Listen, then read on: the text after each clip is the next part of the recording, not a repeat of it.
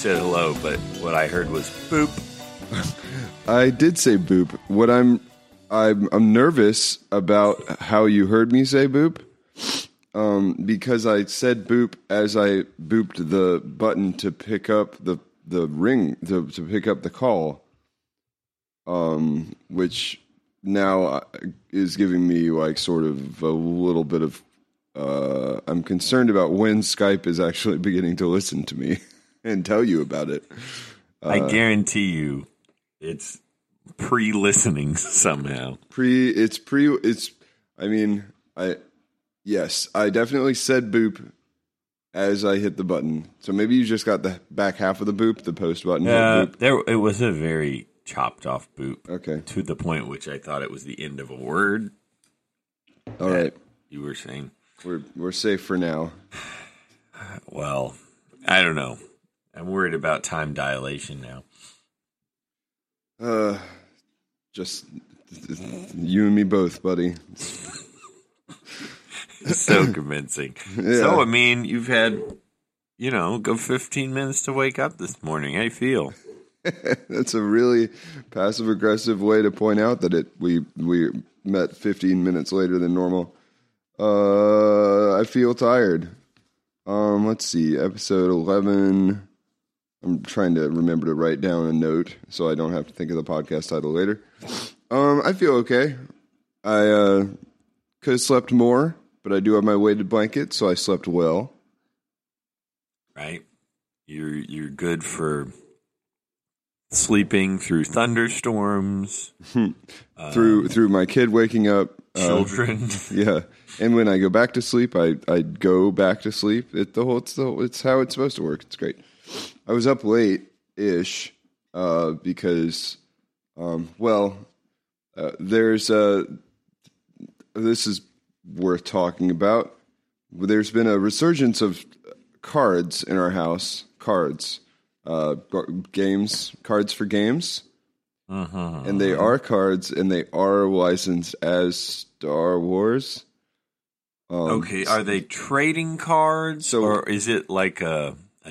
Oh, wait, you just said it was a game. Yeah, it's a game, and they are technically, although I asked Shannon to not use the phrase, they are Star Wars cards. Is it because that phrase is holy or triggering? It's triggering. It's not holy. It's a game called Star Wars Destiny. It's like I don't know if you've seen this thing. It's by the people who have the Star Wars license, who have been making like a million different Star Wars games. Or they have the license for, according to the dude I talked to at the booth at the Star Wars Celebration. I know this is very much a like, what happened to your cat? Oh, they died. Oh, they died when the burning roof fell on them. Oh, your house burned down, sort of thing. I was at the Star Wars Celebration is the bigger thing. And you knew that, but the listeners may not have known that. Didn't they? I don't know. Well, we all know now. Yeah. So going back to the micro for a second before we go back to more of the macro event that led to all of this nonsense. The guy said that they own the non-board game license, which is why they keep having to make things that are miniatures based and otherwise card based or like not board game based. Because I think Hasbro or somebody owns whoever publishes like Monopoly. I think Fantasy Flight does. No, so Fantasy Flight owns. Did they trade off? Fantasy Flight owns the non-board game license. That's what I'm saying. Oh. So they own that, but like whatever company makes all of the standard stuff, it's like Milton Bradley, or they don't exist anymore. It's somebody who makes like Star Wars Monopoly, Star Wars Risk, all of that stuff. Though that company owns the board game license. That's odd because I hardly call those board games anymore in this modern era of fancy board games. Truly, we are in a golden age of board games. And if any listeners are not aware, because they don't use media, board games are super fancy now. They are so fancy, and they're way better. They're more elegant. The games are good. They are better. Yeah, it's weird because I think there was a time where board games were you had, to me, there's three sort of main categories. It's like real board games, which sounds pretentious as hell, but really just means like a board game that's been made in the last like 20 years. Because all that other stuff has been around the block a lot and has like, you know, Monopoly, your Saris, your which is just like simplified Parcheesi, your golly, I don't know, board games, Candyland, whatever. Like they're either like they're either for kids or they're just super old and like the mechanic. They're all the same game. You're going down a path and things happen down that path. Yeah, basically, and that or life is a good example. And like so many of them were, you know, they have relatively simple mechanics. They've been around for, in some cases, decades and like 100 years or something with Monopoly.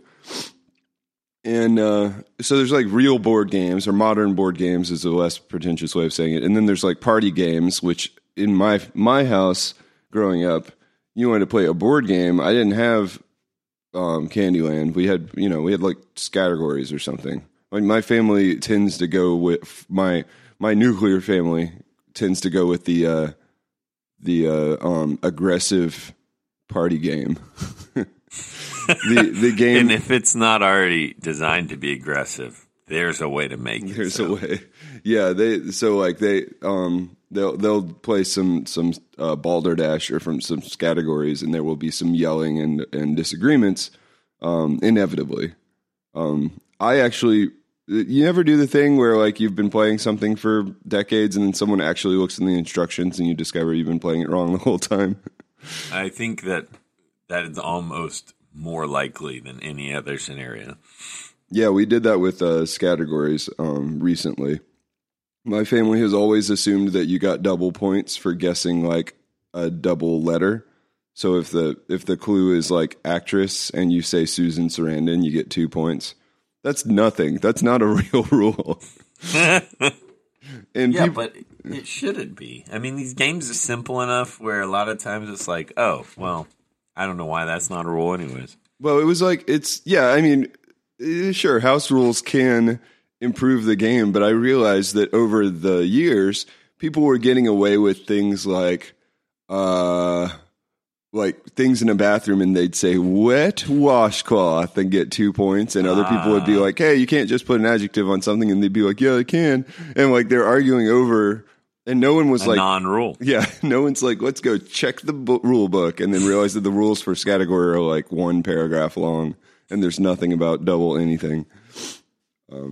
It's just a template, man. Right? Yeah. There's nothing in the Monopoly rule book about stealing money at any point you possibly can, but yet it's a long-held tradition. Monopoly, the least civil of all board games. Yeah, so like modern board games, where were we? Well, for a little while, there weren't very many that had like crested the consciousness of the public, and it was mainly like Catan, and that was it. Or games that, you know, and so for a long time... And there's actually some older, pretty good board games, not quite as streamlined, but ones that have been reprinted in the modern era. But no, they were very unknown, most of them. And impossible to get because, you know, they weren't like anything anybody knew. And there were only there's only a few, and that was... my dog and cat playing together. Oh, that sounded... if you want to call it that. It's very sweet. Yeah, it was due to distribution issues or whatever. Like, my impression of board games was like, hey, do you want to get into miniatures or Settlers of Catan? And I was like, no, and also mostly no. And then I hung out with you and played Dominion years ago. Oh, yeah. And I was like, this game is... very nice. But then at the time, this was 10 years ago, getting a hold of Dominion was extremely difficult, and I had to order it, and it was expensive. Now Dominion is in Target. So like all of this is... yeah, that's proof. Yeah, new board games are here, and they're here to stay. So like, but similarly, so Star Wars cards, for the benefit of the listener, Star Wars collectible card game was published by Decipher, a company. They had the Star Wars license from roughly around when the special edition came out, I want to say, to about when episode 1 came out. So like mid to late 90s, early 2000s. And they made it was supposed to be a competitor. At one point, it was second biggest collectible card game behind Magic the Gathering. Really? Yeah, it was very big. I mean, big in a market that probably at the time wasn't like humongously big besides Magic. But this was I'm pretty sure it was pre-Pokemon cards. So like, what else are you going to be playing then other than Magic? I think it overlapped, but yeah. Yeah, when it came out, it was a big deal, and it was a beautifully done game. Like, the cards looked really good. It used real frames from the movie. They did the thing that I found so satisfying about it is they basically got permission from Lucasfilm to build like in canon fiction around the most obscure background characters possible, and all that stuff got folded back into like Star Wars encyclopedias and guides and stuff. So you could play this game and you'd get a pack of cards and there'd be a dude who's on screen for 4 frames in like the very, very back of some scene, or maybe he's just some stormtrooper or a guy or like an Imperial in the background or whatever. And they'd give him a name and then he'd get a little like blurb on the card, and then he would, he'd have stats and you could play a game with him. It was great. Let's see. There are 2 downsides to Star Wars cards that we should talk about, though. Wait, the modern Wars the Star Wars collectible card game. Okay. SWCCG downsides were, number 1, it was a CCG, and I think I, and possibly you, but probably more me, was unprepared as a young, tender child to make rational decisions about the wisdom of the type of collecting I was doing. You mean to try to purchase things? Mm-hmm. Those packs were yeah.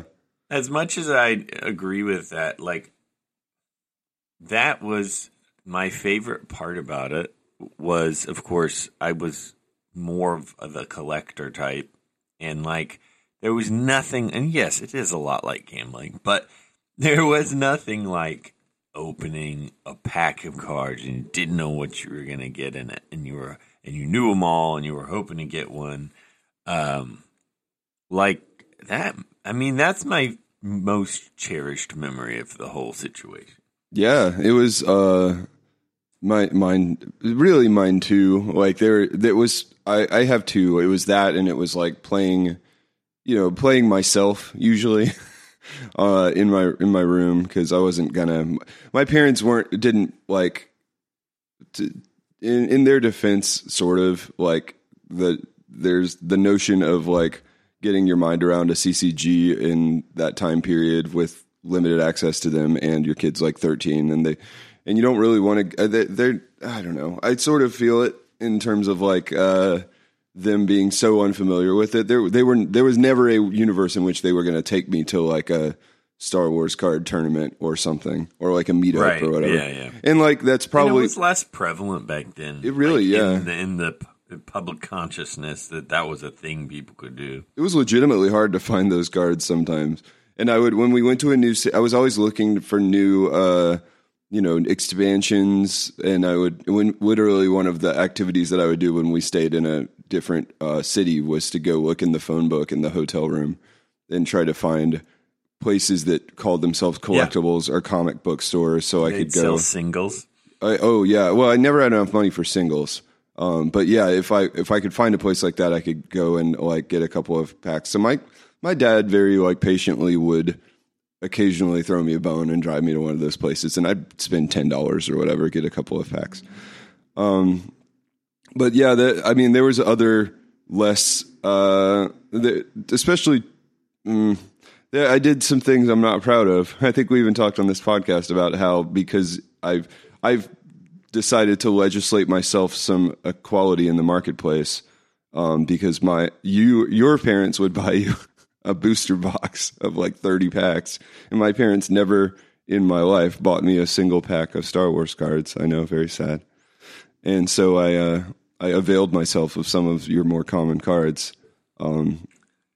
Has that influenced your views on societal equality more broadly? No, that was a joke. That was really just, I was mad at like not you, but I was mad at my parents for not. It was like right after Christmas or something, and I just remember being like, all I wanted, I even said it to them, I think at one point. It's like all I wanted was them to put like one pack of Star Wars cards in like my stocking or something, just like recognize. It was more of a diplomatic recognition of it as a thing that I enjoyed, more so than like actually wanting an entire box. The motion to recognize Star Wars cards as a entity is been rejected. The nays have it. Denied. Yeah. So I was feeling very sorry for myself or whatever. I mean I ended up with a lot of those things. It's sort of like rabbit holed for me in a way that like I think is just can be inherent to like my nature, and I see it in Archer too. Just you just drill in on something and you keep drilling in on it. An interest or something, something that you're excited about. You see that in Archer? Oh yeah, like he not with like something like collecting yet, but it is a personality trait that allows you to like really focus and get a lot out of something, or to like with him, it a lot of the time he's just like he gets super into a game and then he'll like get really far in it, or he'll start creating his versions of that game, which is really common. I have a million like literally probably a dozen or two, mostly to halfway finished construction paper based board games that he's like cut out the pieces for, and he has all these systems and stuff. And so he'll just pick a thing and just like go really deep on it really quickly. That happened with me. Like it was just a lot of, I'm a personality type that's particularly susceptible to collecting, I think. That's interesting. Well, yeah, that's pretty common. I tend to never achieve mastery of any one thing because I don't know. As soon as I feel like I'm doing one thing too long, I'm like, what else am I not doing? I can't. Yeah, that's definitely the opposite side of the coin. And it has its own thing. Yeah. But what would happen, and to relate it to you, is that I liked collecting, but I was always at the level of like casualness about pretty much everything I did, even things I liked. And so that's like naturally, it's naturally frustrating when the casual person has more resources than the dedicated person, right? It's like, how is the universe like this? Oh, now you're getting back into equality issues. Well, I mean, sure, you could draw that line. But yeah, I mean, like, come on. Anybody who's rich can just on a whim buy something that you may have obsessed about your whole life. And it just naturally causes frustration. Yeah, you're right. There's a million ways that happened. There's the like dedicated musician who's worked so hard to get something, and then this other guy's just like, oh, I bought this $3,000 guitar. I don't know. Thought it looked nice in the corner. They're going to build a studio. Yeah, I think I'll build a studio. You know what? That was part of it. I mean, it wasn't directly resentment at you, but it was a little like when you're talking about like time invested, right? Like I was like very into the like testing my decks and like getting these like building these like effective strategies with knowing what I knew about the cards, and like I definitely like put in the time and didn't get like any recognition for that. But at the same time, that's part of what I want to keep Archer away from in terms of, I'm trying not to be too worried about any of it because he's 8. but that's the carrot on a stick of every CCG, and Magic is the same way, which is like if you stop enjoying the fact that you have like one set of cards that plays a relatively even-keeled game or equal footing game with another deck of cards, just enjoying the fact that a CCG gives you the flexibility to be like, oh, I'm going to change out these cards for these other cards and you're just starting to start trying to build the best one. There is a ceiling of the best one in these games, and it's generally pretty high and expensive and not that fun once you get there. So like, yeah. And and actually I have a few friends who like play Magic, and there's a lot of online Magic now and stuff. Yeah. And it's interesting. This is an effect that shows up in a lot of places, is that back in the day, or at least in our day, a lot of things were inherently limited, like access-wise, like they were it was harder to communicate products out to people, all that jazz. So you end up with fewer product releases and a more difficult sort of way to ever fully interact with that thing. And that was video games, board games, movies, all this kind of stuff. Yeah. And so everything, while it seemed like the ultimate good to just have 100 card sets every year, if you would have asked me, I'd been like, man, if they released 3 sets a year, it would be the most amazing thing in the world. And like everybody played it or whatever. Like you start to realize that there's no end to that, or sometimes it actually just removes part of the thing that was fragile that you loved, which was the process, which is very common. And like you're saying, like, yeah, you spend all the money, get all the cards, build the perfect deck. Like, where does that leave you at all? Like, you realize, oh yeah, I loved doing this thing. And so now, like, I don't even know how it would ever be the same.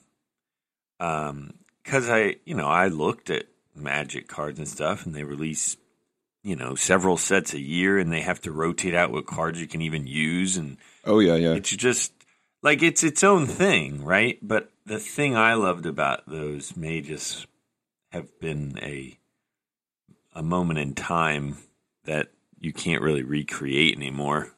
Well, that's yes. The thing is, I feel like I've been around the different sides of this for long enough and like made the right kind of wrong decisions that I think I know what I enjoy about this little Destiny game, and I think I can keep it in that window without like overreaching into too much competitiveness or too much cost or whatever. Because originally Star Wars was like, it wasn't just like, yeah, you said scarcity of product. It was like scarcity of information, both in terms of like legitimately not even knowing what set was out or whatever, or in a lot of cases until I realized there was a website, in like 97 or something, that not even knowing what cards you could get, right? So it was really legitimately exciting to open up a pack of cards and be like, what? And or like go into a store and there's a new type of foil pack and you're just like blown away. But like also just in terms of access to what worked well, like I had no idea there was a competitive scene. Wouldn't have cared, right? Like but now if you want to get into Magic now, there's really no reason for you to buy a pack of cards, because what you should do is go to tcgplayer.com, look up the latest tournament winning decks, and click add to cart under one, which will do all of this insane e-commerce magic and find you the best price on all those cards from all of this network of sellers and ship it to your door for $150 or something. Like, you can bypass the entire collecting aspect of the game and just buy straight into like an effective pile of cards. But you see, even if you're a collector, the fact that you can do that removes the joy of collecting itself. Like it's not like, oh well, that's what they do and this is what I do. As somebody who enjoys the exploration and the collecting aspect, like it's already gone. Yeah, it's not even like on the table. And like Destiny seems to be, at least with the cards, I have very few cards in the you actually play. Wait, with. Is it a limited game or is it just like here's the set and you can buy this set? You get like starters that are 20 cards, and then some cards have die associated with them. And then I think the games are actually played with 30 cards, so you basically get a smaller than usual starter to try it out, and then you can get the add-on packs are 5 cards, and it's just fewer things, and as far as I can tell, at least the like swing toward really powerful cards is lower than Magic, because Magic there are definitely cards that if you put it on the table and the other guy doesn't have an equivalently expensive way to deal with whatever you did, the game is just over. So it feels gentler and more like I think like the thing that makes these, we're really getting into collectible card game talk, but like the thing that I think makes a game like this cool is that it's a board game that can grow and change, but it can grow and change. Board games are by definition balanced, right? Like both people have equal chance of winning a board game, even if it's like an asymmetrical game where you're doing different things. CCGs run the risk of you just like playing against someone who's way better than you just because they have way better cards, or you having way better cards than someone else. So as long as I can keep the Destiny sort of like sides equal, like have a couple of decks that are good against each other and not like effective decks. Like I want nothing to do with the like bigger meta of Destiny or competitive Destiny or whatever. I just want to be able to like play with Shannon or play with Archer. And Shannon, by the way, weirdly into this game. Yeah, she's down. How is that? I know, that's why I was up late last night. We were playing Destiny. I don't know. I think she sees the appeal. It's like I said, the game itself is a lot less fiddly than Magic. Like there's no phases on your turn, and there's no like response stacks or whatever they call it in Magic, where it's like I play this. Well, I play this to cancel that. Well, I play this to cancel your cancel. That kind of stuff. It's. I'm looking at this. My boys would really like this. It's good. It's well, the thing is, you just do one thing on your turn, and that's it. So it has that like European, that feels really common in a lot of your newer European board games, where there isn't like your turn is like a selection of things that you can do, but you get to do one of them per turn. So it's, yeah, Archer wrapped his mind around it immediately. So yeah, it's cool. Are you being yelled at? Yeah, that's how my kids talk to me. Oh, cool. Instead of looking for me or thinking about anything, they become conscious for 2 seconds, open their eyes, and yell, "Daddy!" Felix has started to do this thing where she meows like a cat instead of talking, or uses the non-word "nya," which is like a NYAAA sort of thing. You call it a non-word. It is already. It's been a couple weeks of nya, and I'm already super over it because she'll just use it instead of words. What she'll need is like, I want a glass of water or something, and she'll just go nya, nya, nya until you come and see what she wants. Then she points at water and goes nya, and you're like, I can't do this. You think you think that's a phase. No. It's not. This is this is her now. And you're going to need to accept that. Don't be such a traditionalist. I do feel bad every time I say, Felix, use your words. Oh, man, I said that a couple times just for real. And I think, what have I become? And then I was like, is there a better way to say that? I don't know. I think it's a useful phrase, and I always made fun of it. Yeah, I think that the real thing to do is like to tell the child, I like it when you tell me what you need up front, and you could explain why it is frustrating you to hear them yell "nya" over and over at you, and like even say, "How would you like it if I just yelled that at you?"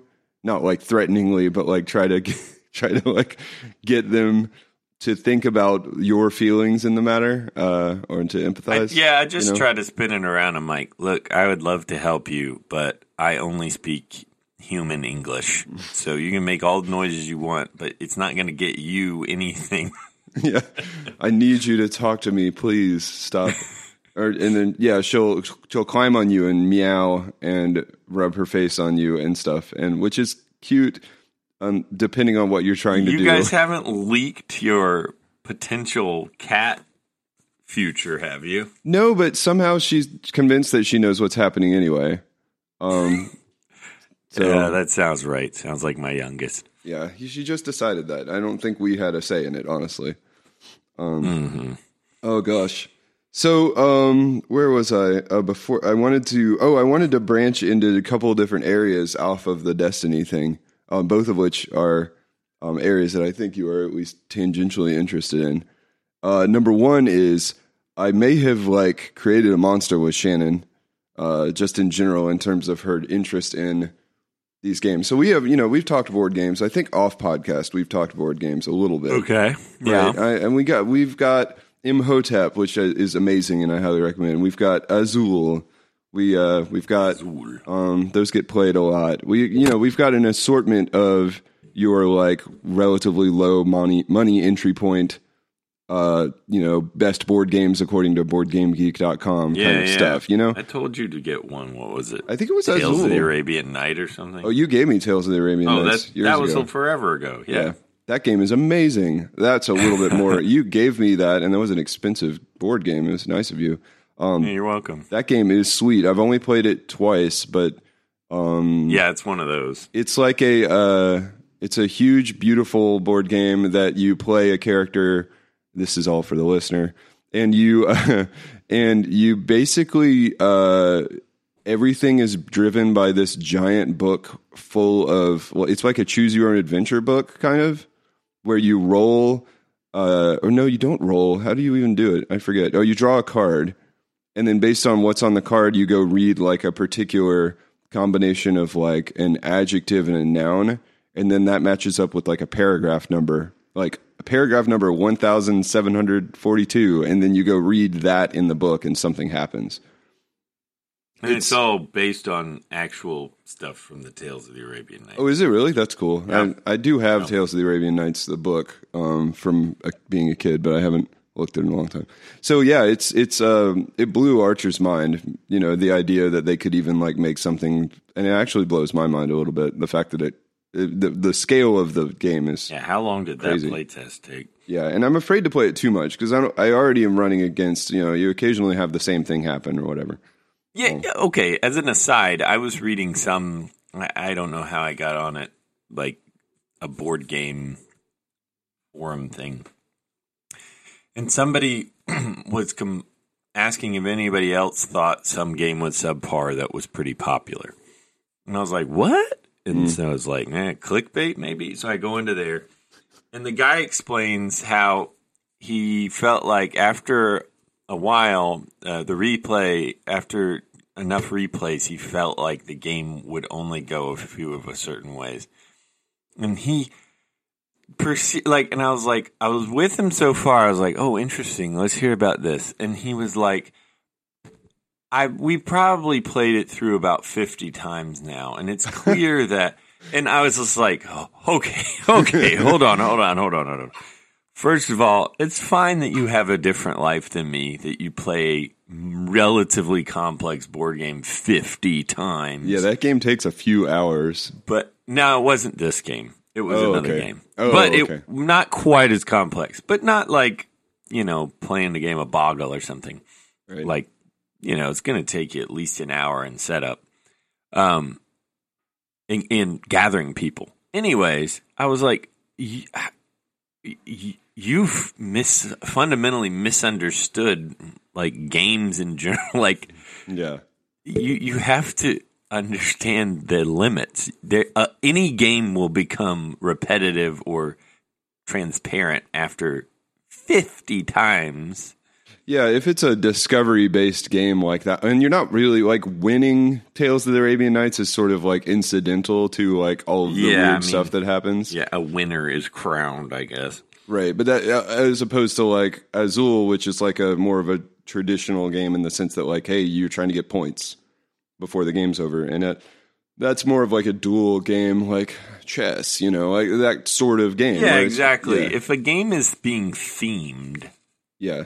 If you play it enough times, you'll be like, oh, it's just this. And it's like, well, yeah. I mean, that's what all games are, just hiding a mechanic, really. Yeah, there's not a strategy to Tales of the Arabian Nights because what you do changes depending on, like, the cards that you draw and stuff. But yeah, I could see that eventually becoming a problem, but not, I mean, at 50, you know, I guess you're also the kind of guy to go complain about it online. So Shannon's like... I sent her a picture. So we were at the Fantasy Flight booth at the Star Wars Celebration, which there was a miniatures painting area. There was actually a few areas. There was actually an area where you could go sit down and contribute to a diorama of Scarif, the island fortress in Rogue One. That was like. You could sit down and paint like a foam square with like coastline on it, and then you could put a palm tree on it and put some stormtroopers on it or whatever. And when you were finished, they would add it to the diorama, which ended up being probably like 40 feet square, like this humongous area. That's pretty cool. It was pretty cool, like because the first day we went, it was the diorama was sort of a zigzag. They had it set up on tables, and they were like filling it in a way that allowed them to walk around in it. And by the second day, they were having to climb on the tables because it was like just a solid block of diorama. But there was also just like a smaller area that was a little bit less intimidating. Neither of us really wanted to make a palm tree. And you could just like get a miniature and then sit down and paint it, and it was free and everything. And I was like, free miniatures, this is insane. These things are always $1 zillion. So Archer sort of picked colors and painted most of it, and I kind of filled in the extra. And I could see the appeal of the miniature painting. Like it's very small. You have a very small brush, and you can just sort of like focus in on it. Even me with my trimmer I was still having kind of a good time. You gotta lean into it. Yeah, it's like a scale at which you're not immediately lost doing it, and you can focus and do details, and then it has a satisfying result. It's a very, It's got that, it does something to a human brain that it doesn't feel like too much, right? Like you're not, it's almost like probably what Sudoku or something does for somebody. Like you're filling in details, but you're doing it at such a teeny tiny level that you never look at it and you're like, oh, I have so much left to do. Like you would with like, you know, drawing a drawing, you know, a bigger drawing or something. And so I sent a picture to Shannon, and she was like, I could probably get into that. And I was like, really? So there's she's smirking at me from across the room. Yeah, there's a dark future that I don't want to go down, in which I buy miniatures and Shannon gets into painting miniatures. I have some miniatures that I'm supposed to paint as props for a D&D game. So if there's a minor fee involved, or let's put it this way, if there's an acceptable fee involved, I'm just going to send these up for Shannon to really work on and perfect. Well, actually, seriously, we are going to. I have the D&D starter board game, which is not great, but it's fine. And it came with a few. Is it called? It's the Castle Ravenloft. It's like a. Oh yeah, I know that game. Yeah. And it's like super simplified into beginner D&D. I'm going to take the figures out of that and maybe get some paint. I don't know. I have no idea how expensive paint is, but I even though I don't intend to play that game again, I wouldn't mind seeing if this lands as like a relaxation thing. Because, you know, we went through did you ever buy the adult coloring book? Yeah, we have some. Yeah, everybody. Abigail likes them. There was a huge adult coloring book phase that was mostly in our house, consisted of buying adult coloring books. And I feel like there is still something there, like a little close work thing that is relaxing. But then so we're in the Fantasy Flight room, which was like a big room where we played Destiny. And the second day when we played Destiny, they like gave us 2 starter packs, which was really sweet of them.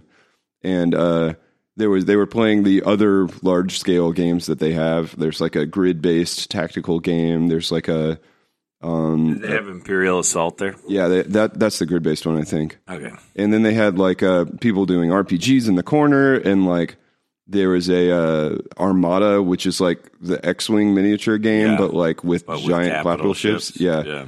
But then they had one that the guy who I was talking to said was the best. You know, he's very serious. He's a very nice man, but also the kind of person who's going to be very serious about his Star Wars board games.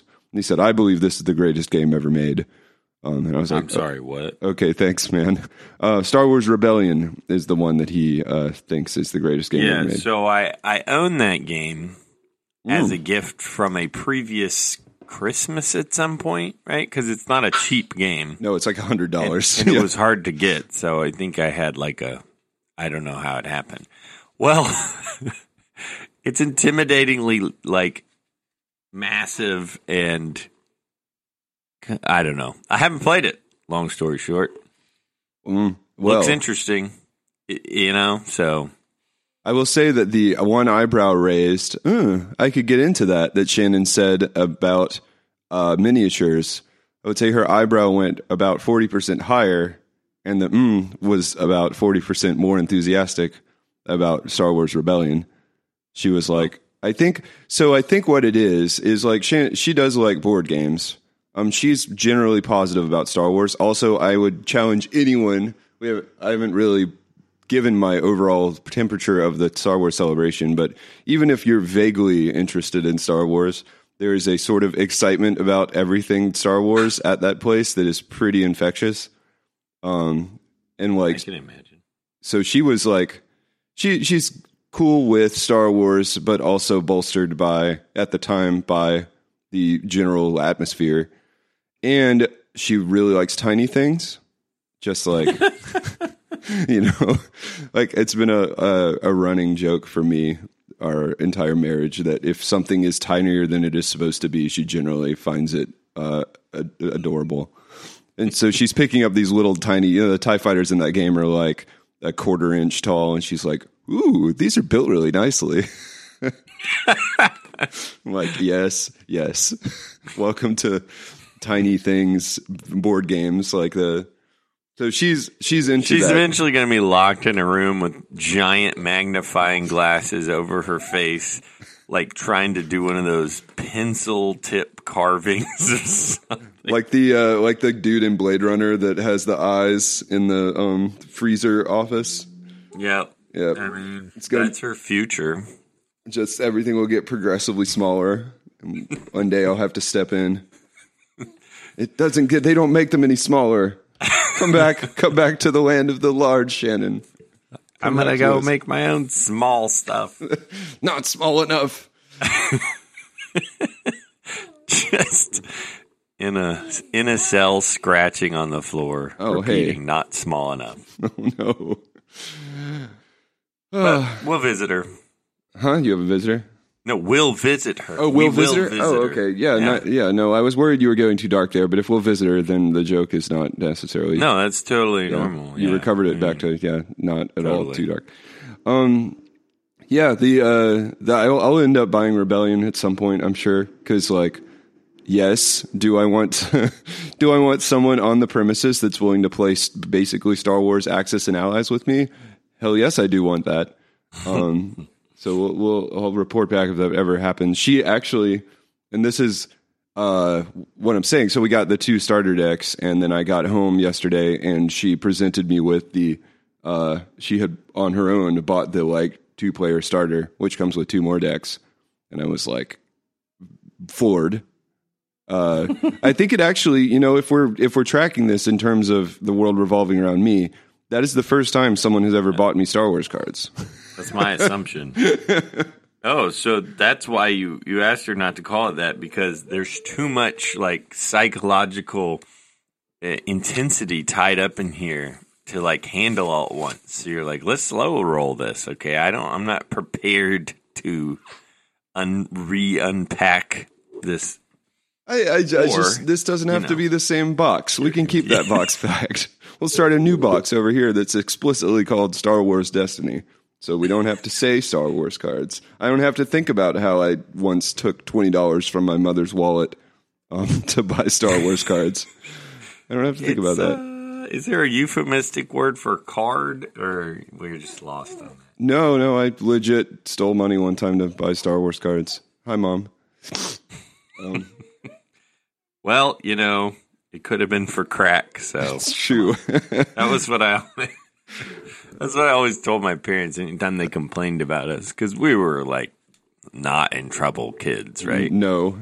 Pretty standard for, where we were raised, I guess. But, yeah, I was always like, you guys are making such a big deal here. Like, relatively speaking, like, I am one of the least troublesome children that I know, or like in the world. You clearly aren't having a real problem here. We're arguing about trivial things. Well, not surprisingly, that argument didn't really do any kind of thing for me. Yeah, how'd that go? But it still got me frustrated. Yeah, same. I'd had the same thing. So it's like I'm not smoking. I'm not graffitiing. I'm not breaking. I'm not stealing. I'm not rhyming. I'm just a nerd. Rhyming was okay in my house. That was a beastie. I tried to do rhyming and stealing. I did in the wrong order. Oh, wrong order. Okay, yeah. That was confusing. But it was like, we were good kids. We were nerds, and we didn't hurt a damn fly. I mostly got in trouble for getting home late, just as much as anyone else. That's right. Woe is us. I feel permanently scarred, and I'm a lesser person for it, clearly. Ugh.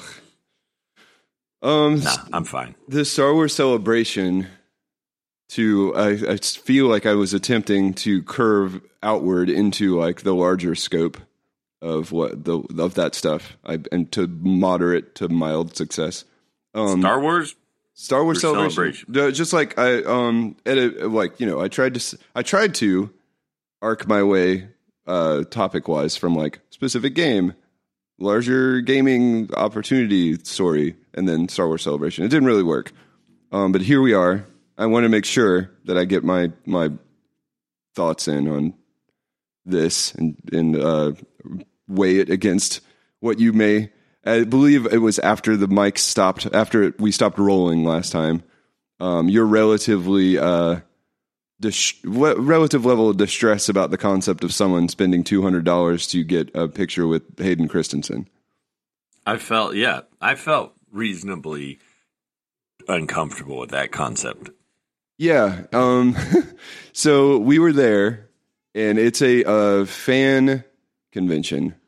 So I would say that I didn't really think about it for a while, and then afterwards realized that the one of the things that makes the Star Wars Celebration feel nice is that it doesn't feel super heavily licensed, which is a weird thing to say about something that is Star Wars based. But it's just it's mostly like booths that are like people who have collectibles and they're reselling them and stuff. And there's a whole section dedicated to the 501st, the like enthusiast group that takes their costumes really seriously. Yeah, we have a big one here, actually. Oh, yeah? It's wild. Like, I'm serious, like fully everything. Oh, the big convention or the 501st Legion? 501st. Oh, okay. Yeah, they seem very dedicated. Oh, yeah. But they had like props. So there was like a full-size X-Wing there that was not, and a full-size TIE Fighter that were made out of like plywood and junk parts and stuff. Like this stuff was not shipped in from Disney.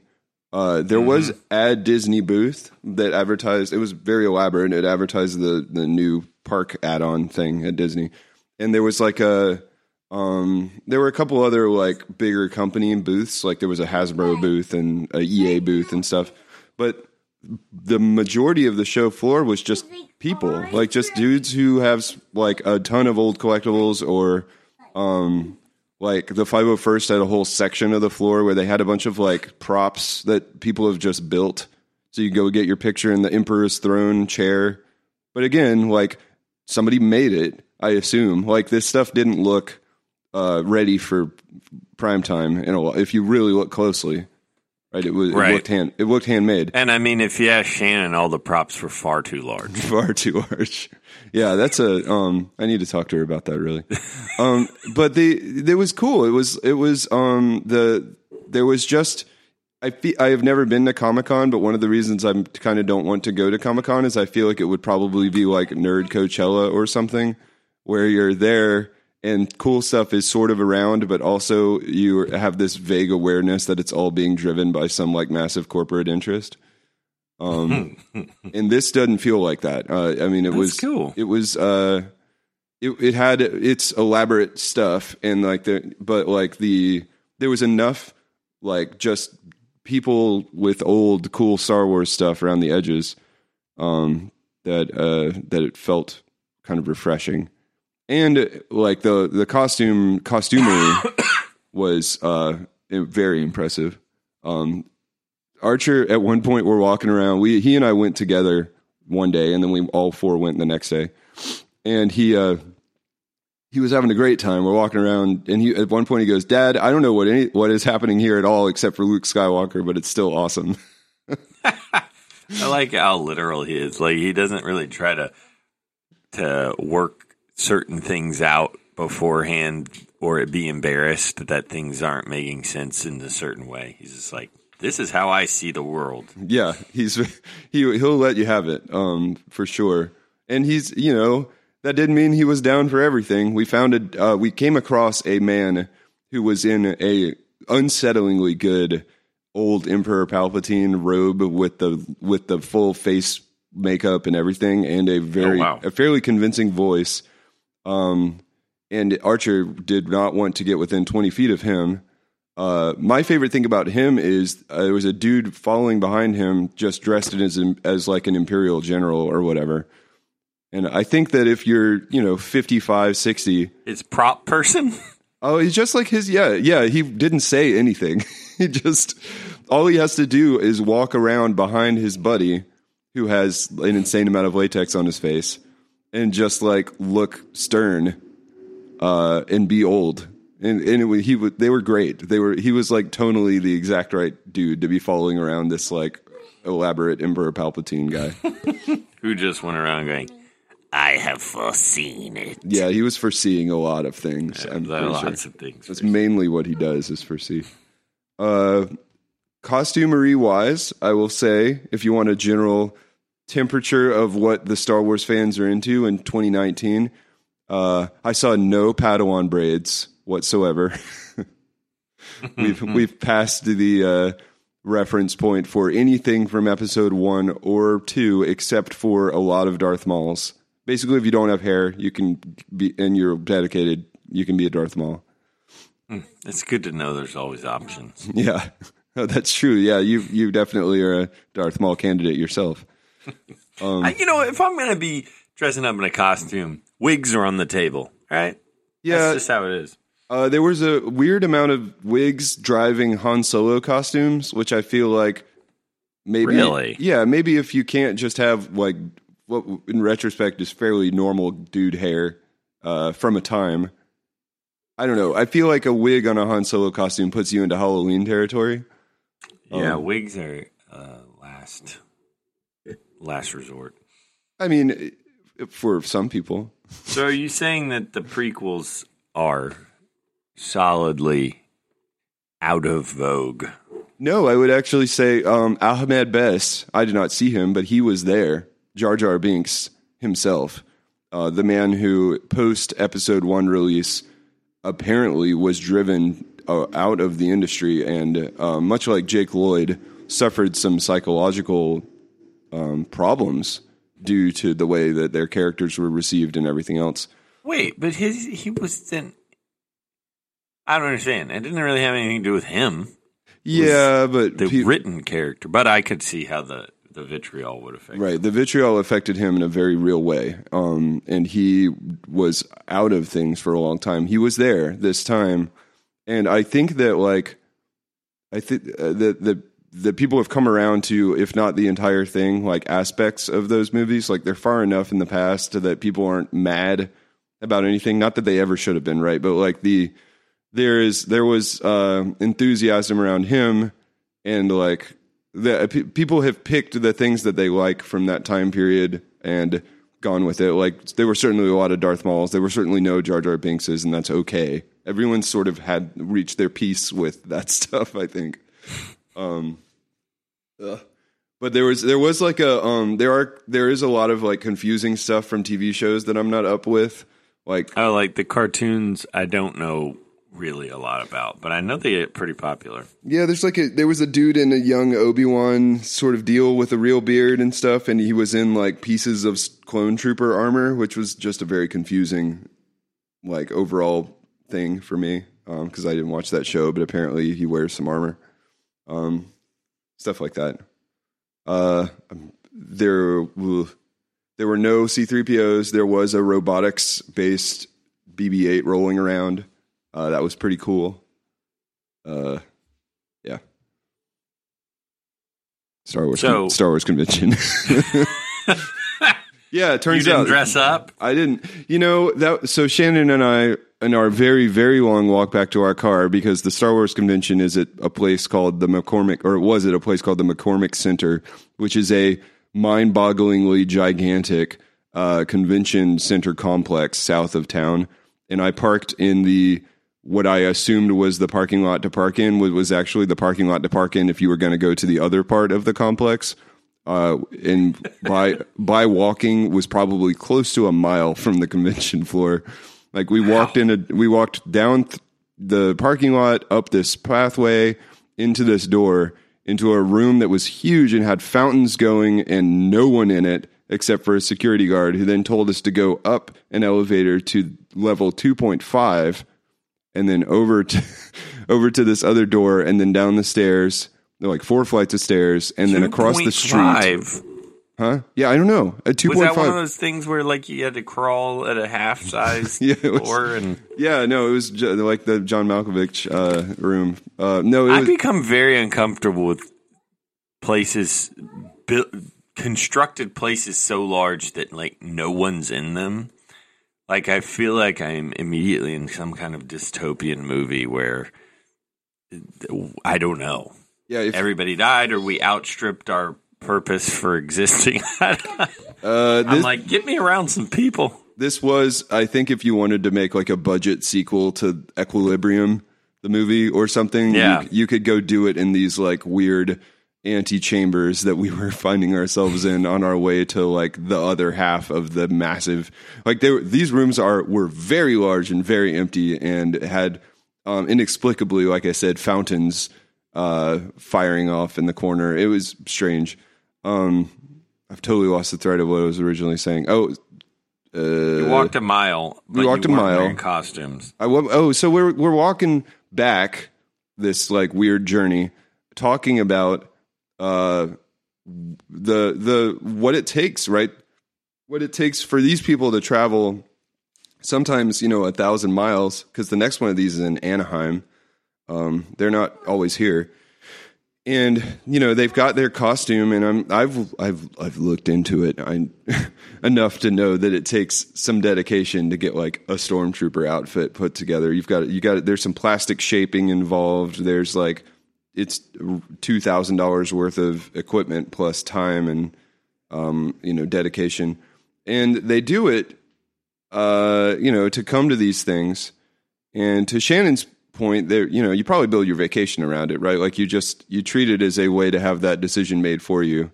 You go out to some new place. Sense. Yeah, you spend 5 days at the convention, you spend a few days on either end hanging out or whatever. But like I was there 2 days and I kind of get it. Like I get it, the idea that like you could go buy your 5-day pass and like go waltz, like be in a place, be in one of the only places where you to a large group of people are exhibiting your like constructed thing, like whatever your costumery is, in a way that people are like, oh man, look at that, and trying to get pictures with you and stuff. It's like it must be a very satisfying confluence of your hobby and people being excited about your hobby. Oh, I bet. Yeah. But it also takes like such dedication. That's, like if I want a Stormtrooper costume, but like I don't want to spend $2,000 on it, and I don't want to go to Anaheim. So, I think it comes back to that would breach my level of dedication to any one topic. Like there's like that hard limit. So it would never be. I could never imagine committing enough of my existence to it to be like also doing what you say. Like, well, where else am I going to go that's going to perfectly reinforce what I spend most of my non-work time doing? You know what I mean? Yeah, and but that's fine. Well, I think is it fine? I guess totally so. Fine. It's a value judgment. It's not. That's what I told Shannon. I was like, man, I'm just not. I don't think I'm that level of fan. Like I would be afraid that I would get tired of Star Wars if I got too into Star Wars. She was like, you're a pretty big fan, and I was like, I'm not though. I am enough of a fan to know how deep that rabbit hole goes, and I'm looking down it, and it scares me. It's not like I know a lot about Star Wars, but not in the real sense. I have not dedicated time and money and travel and whatever else to this pursuit. And she and I both, like we were at the 7th Harry Potter book meetup one time in Nashville, just 'cause like I don't think I had even finished those books at that point, but like we both You're just like, yeah, that was crazy, wasn't it? Yeah. Well, the part where no, it was. There's I'm sort of just fascinated by enthusiasts, like real enthusiasts, because I don't feel like I'm that much of an enthusiast of everything. We totally talked about this on the show before. Okay. It's like it's like skimming off the top of the various enthusiast cultures just because they're interesting and cool, but like not really wanting to dip my toe in. It would be cool to have a Stormtrooper outfit. I don't feel any like compunctions around that. I think compunctions. Right, you should be rich enough that to get a Stormtrooper outfit would be trivial enough that it's not also committing all of your life to being a Star Wars fan. So you need to be rich. But are you just the guy who buys the $3,000 guitar and sits it in the corner at that point? Yeah, you are, but like it's not your problem. Yeah, that's the luxury, I guess, of that kind of person. Oh man, I don't want to be that guy. No, I don't think so either. Well, but then again, I could have being a god among Star Wars fans. They don't know. I'm just an awesome Stormtrooper. That's right. You could have a guy you could have Archer follow you around in an equally awesome little outfit or something. Oh man, I don't even really want to get like every single time, because I have children and I know how different they are from me ultimately, and I like that. Every single time I saw a kid in like a elaborate outfit, of which there were a few of them, especially families in outfits, I wonder what the kids what the kids' role in that decision was every time. Right. I mean, kids like enthusiasm. So at some level, I think they're going to have fun getting to do fun stuff. But I cringe a little bit when kids express overly specific ideas about stuff, or, in the costumes, in like the pictures of proudest day as a father, and the kids like dressed up in something they made for the kid. It's like, I'm happy for the kids because they're having fun in a way that their parents are confused about, I think, sometimes, right? But if you like it's not, the kid doesn't think that. Like, it's fine. Like, have fun and let them do their own thing. Yeah, I mean, and maybe every one of those kids was really into those characters, but it reminded me of like walking down Southport here in Chicago at the Halloween street fair thing, and seeing a family all dressed as the Incredibles, and that happened more than once. I want to say there were 3 or 4 full family Incredibles sort of situations, and wondering, was this a family decision? Was there a vote taken?